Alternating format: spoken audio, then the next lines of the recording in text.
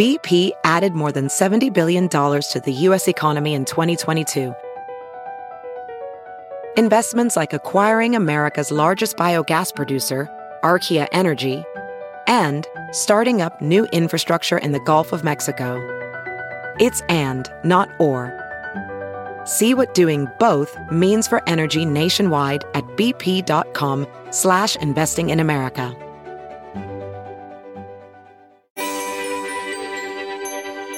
When you hear people discussing rising water levels, you probably only think of sea level rise. But what about lake level rise? Today's guest is Deanna Apps, a physical scientist with the Detroit District of the U.S. Army Corps of Engineers. She analyzes and forecasts water levels in the Great Lakes and produces weekly and monthly forecasts. As the region continues experiencing record water levels, we'll ask her about the factors at play and how local agencies are working to mitigate impacts like coastal flooding and erosion.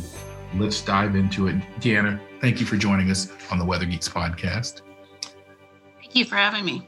Well, I want to read some of your background because though you're working with water levels, she's a card-carrying weather geek. She's got a bachelor's degree in meteorology from Oswego State University and a master's degree in geography from Michigan State University. So I'm sure she knows my friend and colleague, Julie Winkler, a physical scientist with the U.S. Army Corps of Engineers, and her work focuses on Great Lakes water level forecasting. She's also a member of the International Association for the Great Lakes Research.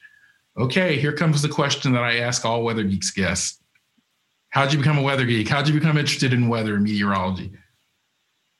I think just like a lot of weather geeks per se.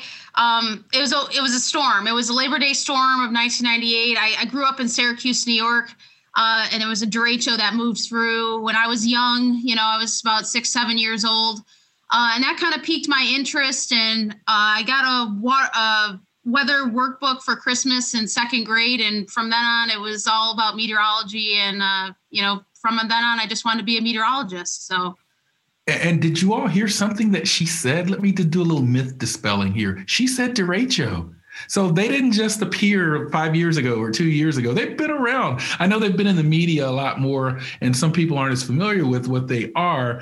And so, I get from time to time, or is this derecho something new? But there are these, large scale sort of wind storms that move over large distances related to outflow from storms. So, it's one of those cases where, even in 2020, we saw a record breaking derecho in parts of Iowa and the Midwest and Great Plains. So it's interesting because oftentimes on this show, it's a tornado or it's a hurricane or a big snowstorm. But I think you're our first derecho-inspired meteorologist.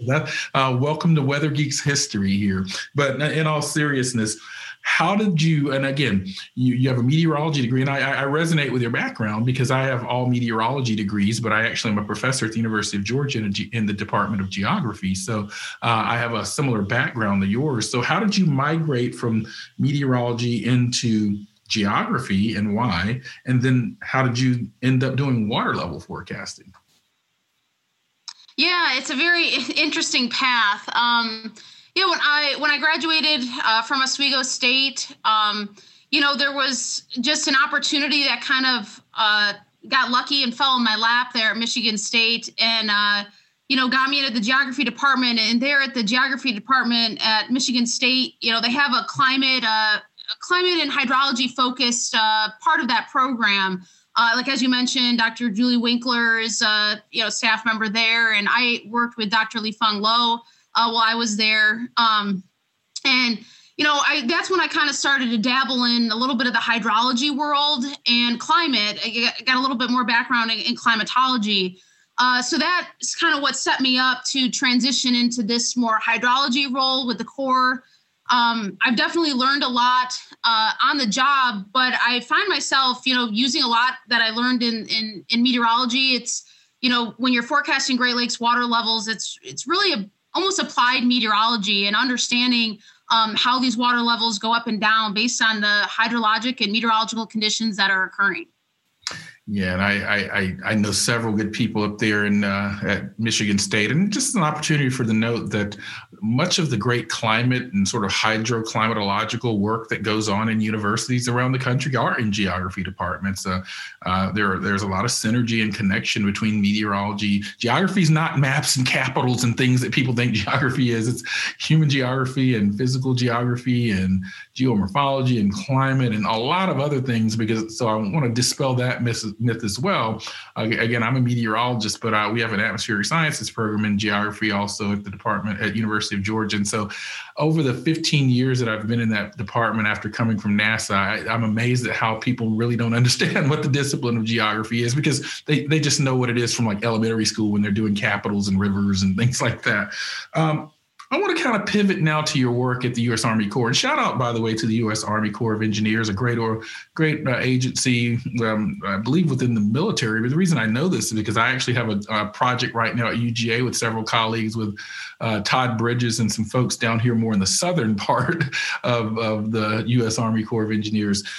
Water levels in the Great Lakes definitely rise and fall throughout the year. It's a natural process, as they often tell us climate scientists about climate change things. When do they typically rise and when do they typically fall? Let's just get into some basics of water level. Yeah, so water levels, as you mentioned, they fluctuate seasonally. Right now in the winter time is about when we are at what we call their seasonal low. As we get into the springtime and you start to see snow melt and increased spring precipitation and runoff, that's when we typically see water levels rise in the Great Lakes. As we get into the early to mid-summer months, that's when we start to, they start to reach their peak water level. And then typically in the fall and early winter, that's typically when we see their decline. And the reason for that is that, over the summer months, the lake water is warm. And once we get into the fall, we start to have that colder air moving over the warmer lake surfaces. And that's really what induces evaporation. And evaporation off of the lakes is really the primary water level decline in these fall and early winter months. Yeah, that's an interesting point. This evaporation is there's an example of coupling to the atmosphere. As we know that water leaves the lake and it goes into the atmosphere as well. Really fascinating. I'm talking with Deanna Apps, who is with the Detroit District of the U.S. Army Corps of Engineers, talking all things lake level and water level and not just sea level. We're talking lakes. Is there a particular Great Lake, given that you're in that region, that experiences or has experienced in recent years or decades more water level rise or fluctuation than others? It's really these last couple years, we've really seen strong water level rises, especially the wet springs of 2017 and 2019 really saw large rises on pretty much all of the lakes. From Superior to Ontario. And then, recently, I think a lot of people are aware that, we've been at record high water levels on some of the lakes really over the last couple years. And, a lot of that owing to some of these wet conditions and, really those two time periods, the rise and the decline period. So the rise in the spring, the decline during the fall, weather conditions are really during those two times of the years can have really strong impacts on that whole year. For example, Lake Michigan Huron last year, and you'll hear me say Lake Michigan Huron as one lake because the lake is connected at the Straits of Mackinac. Hydraulically, we consider that they rise and fall together. So if you hear me say Lake Michigan Huron, that's the reference there. But Lake Michigan Huron last fall, the conditions were just so wet that it really had a lack of a seasonal decline in that 2019. And that really set us up for some of the record highs we saw in that lake this year in 2020. Yeah, that's really interesting. And I know that we've had some record or warmer than average winter temperatures. Does that affect lake levels at all, given what you just said about evaporation? Yeah, the temperature during especially the early winter when there's potential for evaporation to still occur off of the lakes. So that can play a big part. If we have similar to actually what we saw last year and we've seen kind of so far this year in December, where when you have those warmer than normal temperatures in the region, that temperature difference now between the air and the water is less. And so you don't get as much evaporation off of the lakes, which can hinder the decline. Yeah, exactly. So, understanding sort of evaporation, we got to get into specific heat and heat capacity because, as folks know, water tends to have a higher specific heat. Well, maybe you know this. And so that's why it tends to warm and cool more slowly than the land. Why when you go to the beach down here in the South in Florida and Georgia, perhaps in May, even though the air temperature is starting to be a little hot, that water's still cold. And so I'm sure those kind of thermodynamic and thermal effects are at play in the lakes as well, but just from a different perspective, which takes me to my next kind of curiosity question for you. How does sort of the presence of ice or lack thereof affect water level rise or fluctuations? Yeah, ice is a tricky one because it does impact the evaporation and it doesn't impact the water temperatures as well. So typically, if you're experiencing a cold winter where you see a significant amount of ice cover form, you'll probably get significant evaporation with the ice cover formation. And that however, it can lead to water temperatures that are much cooler. So as we go throughout the year, there have been studies done that show the following fall, there could be less evaporation because those water temperatures are cooler. So there have been studies that have looked into that. Now, if you have more of an ice-free lake, that becomes a little bit more challenging too, because although the potential for evaporation does still exist because the lake is open, doesn't mean that it's going to occur. If we get those warmer than normal temperatures, there might not be much evaporation. Have you heard you can listen to your favorite news podcasts ad-free?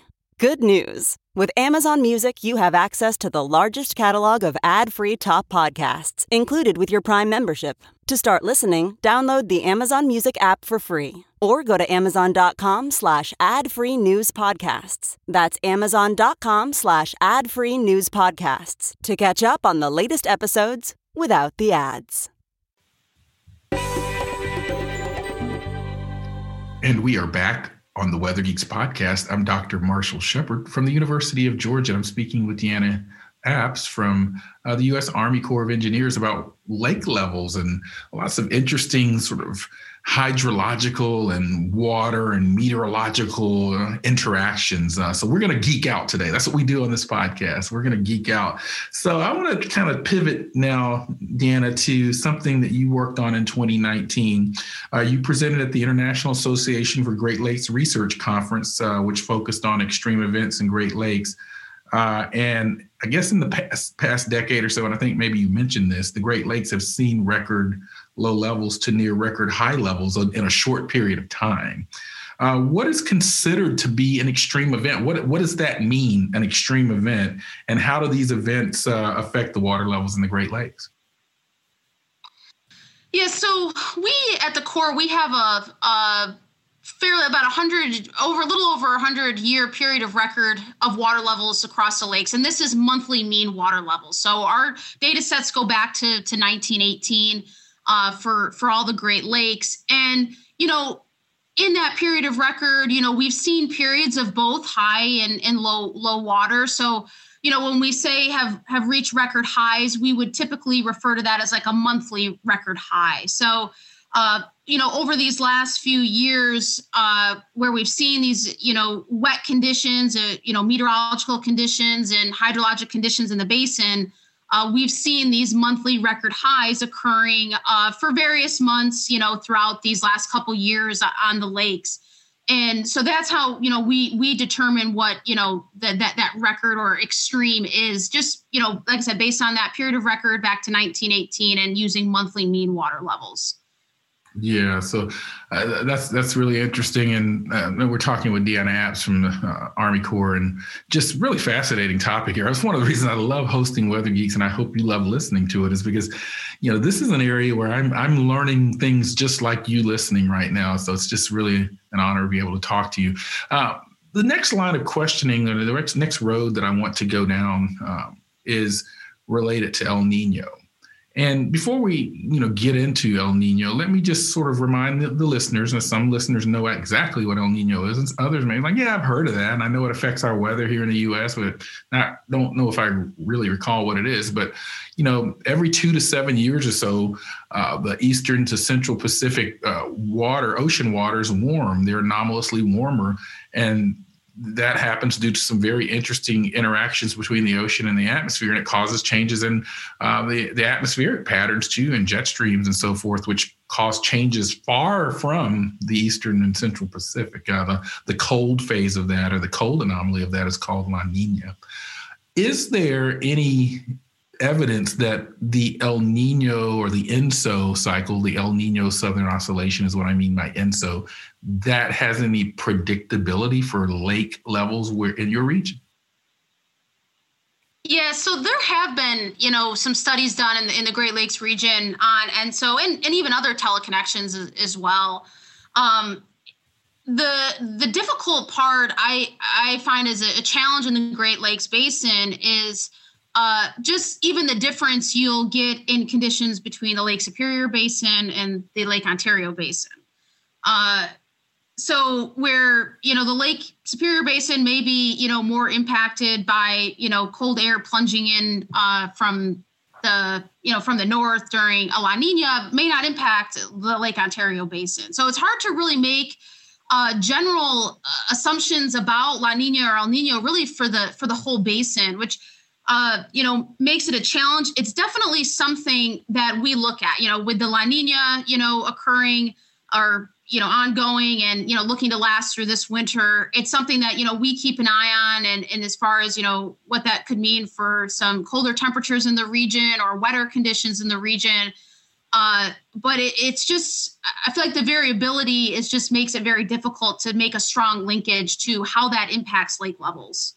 And you heard Deanna mention other teleconnections, because there are all kinds of other alphabet soup things that we talk about in meteorology and climatology, like the Arctic Oscillation and the North Atlantic Oscillation, the Pacific Decadal Oscillation, the PDO, AO, NAO. So when you hear scientists talk about these terms, there are these interesting sort of teleconnection type patterns that we see that are naturally varying, that can have impacts far from their origin, which is where that word teleconnection comes from.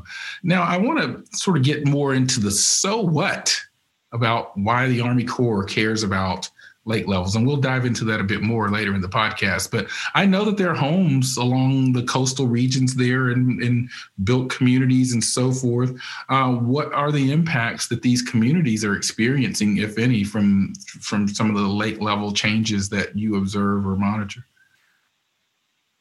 Yeah, the impacts across the Great Lakes in 2019 to 2020 has been pretty impactful. In pretty severe in certain regions. A lot of it, depends on, for example, the wind. A lot of storms moving through when the lake levels are already high, and then you have a strong storm system. Let's say with strong, westerly winds moving across, Lake Michigan or Lake Erie. That can really build up water on certain sides of the lake, make wave impacts more severe that can cause shoreline erosion, coastal flooding. A lot of these issues we've seen throughout really, like I said, throughout the Great Lakes over these last few years with dealing with high water, property damage. There's just been a number of things, that have occurred. I know that there's been pictures of, houses falling into Lake Michigan. The impacts have been quite severe at times, especially when, these water level records are occurring sometimes in the spring and early summer months when, that's when we're at some of the highest, water levels in the system. And it's just created, some really challenging times for people and businesses that are on the shores of the Great Lakes. Yeah, and I want to kind of dig into some of the so what aspects a bit later in the podcast. But before we do that, I want to sort of pause here. And because, again, I think listeners listen to Weather Geeks, they get exposure to so many different people and their organizations. I think people generally have heard of the U.S. Army Corps of Engineers that may not exactly know what the agency does. Can you give us a little 101 just on who you are as the U.S. Army Corps of Engineers, what your mission is, or just your broad goals? Yeah, the U.S. Army Corps of Engineers really has a wide array of missions. I'd say in the Detroit district, the Great Lakes water level mission is quite unique to our region, where a lot of projects in the Army Corps of Engineers, are some could be ecosystem related. A lot of ones in the Detroit district are navigation based. Keeping navigation moving through the Great Lakes. Maybe people have realized the alternate care facility mission that was done by the Corps of Engineers this past, spring with COVID. So they really, are, dabble in many different areas, and just to really help, how we can help and assist people that, need help in our nation.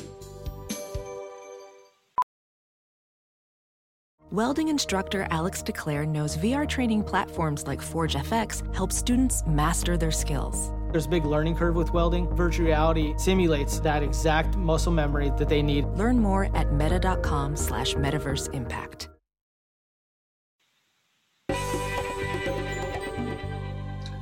And we are back on the Weather Geeks podcast. I'm Dr. Marshall Shepard from the University of Georgia, and I'm speaking with Deanna Apps from the U.S. Army Corps of Engineers. And I did mention earlier, so I want to give a big shout out to Todd Bridges and Ryan Bledsoe of the Institute for Resilient Infrastructure Systems at UGA, because one of the projects we're working on down here with the University of Georgia and various Army Corps partners is related to engineering with nature solutions in parts of our region here. So I'm becoming more familiar with the types of things that the Army Corps does. I mean, there's a large mission, and I invite our listeners to Google and search if you want to know a little bit more, because there's a lot of good information and some really good projects that the Army Corps of Engineers. I consider them one of the agencies and one of the organizations within our federal government that perhaps may not be as visible as some other agencies, but are doing things that affect our lives and are importantly every day. So thank you and your colleagues for what you do.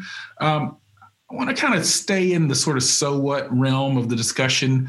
Some shoreline landowners are requesting seawalls and retaining walls to be built to prevent property damage. Is this a sustainable solution from your perspective? And are there any issues with these seawalls or retaining walls? So, a lot of this really is dealt with in our regulatory office. I should explain, our regulatory office is the one that helps issue permits. So if you're, a shoreline property owner, if you want to construct, something on your property, such as a seawall that, would impact, the lake, and you need a permit for that. So, these seawalls, I see them more as, a temporary solution, really. It's going to, provide you, maybe what you need from the water level rising, and it could protect you from that. But there also are long-term effects to the overall, ecosystem there along the shoreline when seawalls are built. And so there, as a solution method, this is really, when you get to high water, it's, there's only so many options that, one has, whether that's building a sandbag wall or employing the, floatable flood barrier, a seawall potentially, or even, which is, becoming probably the most adaptable solution for the future is if you can to move, your property further back away from the lake. But, it's all really going to be dependent on, where you are on the lake. What is my best course of action? So that's where it really comes down to the homeowners to really, look at resources that are available to them, contact, have discussions with contractors and neighbors to really figure out maybe what the best course of action is in their specific area, and then go from there. Yeah, and this sounds like one of those areas. I appreciate the fact that you mentioned your regulatory people deal with these, because this sounds like one of the murky aspects of your job, sort of dealing with these regulatory issues, and murky, pun intended, by the way. But this really sounds like one of those areas where, as we deal with in science, as a scientist myself, we work in these sort of areas that have interfaces to societal relevance, but sometimes, we try to steer clear of some of those types of things. And so we let the regulatory people and lawyers and so forth handle those. So I really appreciate your answer there. The STORM Act was recently passed, and I don't know what it is, but I've heard of it. What is the STORM Act, and what does it mean for efforts to mitigate rising waters and coastal erosion in your area? Yeah, I'm aware that just passed. I still haven't quite figured out all the details with that, and I think we're going to be learning, obviously over these next months, to figure out what that kind of means for us at the Corps. Yeah, so it's really new, and so I think our producers are kind of curious about it too, but we didn't have a lot of information on it. But it sounds like you're still in a learning curve with it yourself. I kind of want to pivot now to the future. What are some of the advances that you hope to see in water level forecasting? And then I have a follow-up question to that I just thought of as well. But what are some of the things that you hope to see in the area of water forecasting advancement? Yeah, so one of the most challenging things about water level forecasting, and it's really, I think, the most challenging, even from, a meteorological forecast standpoint. Everybody wants to know what the conditions are going to be in the future. I mean, that's the, $1 million question. And, we have our forecast that goes out 6 months. And so right now we're getting into that time period where we're forecasting into the, springtime and early summer. But especially when you're at high water and folks are dealing with high water, sometimes people want to know, okay, well, what does that mean longer than 6 months? Can we expect the same high water next year or the year after?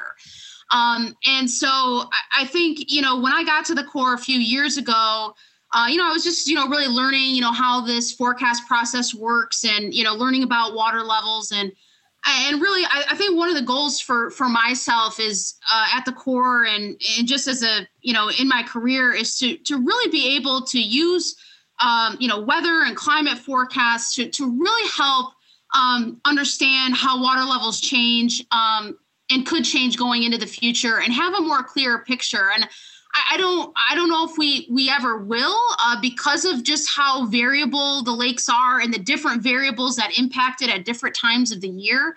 But I feel like that's kind of pie in the sky for me is really trying to use weather and climate forecasts to understand what lake levels could be in the future. And you talk about forecasts, as you well know, as a meteorologist yourself, we use various observations in situ, remote sensing, satellite radar, and so forth, and models, computer models, and so forth. And I imagine you use a lot of those types of tools as well in the forecasting. This is just, if you had a magic wand and you were sort of had all the budget you need, which we know in real world, that's never the case. But if there's something that you just wish you could have to make your job better from a technical or an observational or modeling standpoint, is there something that comes to mind, kind of a first order thing that comes to mind for you? The very first thing that comes to mind, and probably the biggest challenge that we have when hydroclimate scientists looking at this is the challenge of the international border. We can't just grab one data set because it might not cover Canada or it might just cover the U.S. And that's something which we have what's called the coordinating committee of the the Great Lakes. Really, it brings hydrologists and engineers from both sides of the border together. And we kind of hash out these issues, throughout the year. And I'd say that there has been progress in recent years and making more, as you would say, maybe merged data sets that can help us resolve some of these issues. But, even from like a climate forecast perspective, it's like every month I'm going to the Climate Prediction Center and I'm going to Environment and Climate Change Canada's website because I'm trying to get both to see if they're similar, if they're different, and kind of just hashing out some of those disparities between the borders. Yeah, that's an interesting point, because I recall some people that I guess clearly didn't understand that we have borders and different data sets during the wildfires last year, because there were some people out there saying, see, they're lying about the fires. They stop at the border. I thought that was a little funny, because it was just the fact that it depends on whose data set you're using and what you plot on a map. And unfortunately, a lot of people perhaps don't understand that it's not sort of universal. Different people own it. There are different formats and all kinds of challenges in working with data. So again, this is the type of thing that I love when scientists like you explain those things to the public, because they just see maps and just see fires in the United States only and say there's no fires in Canada. Well, there are. That was just a U.S. data set being used. But I want to kind of sort of start to pivot to a close here. You're a meteorologist that's working in an area that I would consider perhaps somewhat non-traditional to many students that, for example, come into my meteorology program at the University of Georgia. They probably have this sort of narrow suite of job opportunities in their mind. And frankly, one of them may not be the U.S. Army Corps of Engineers.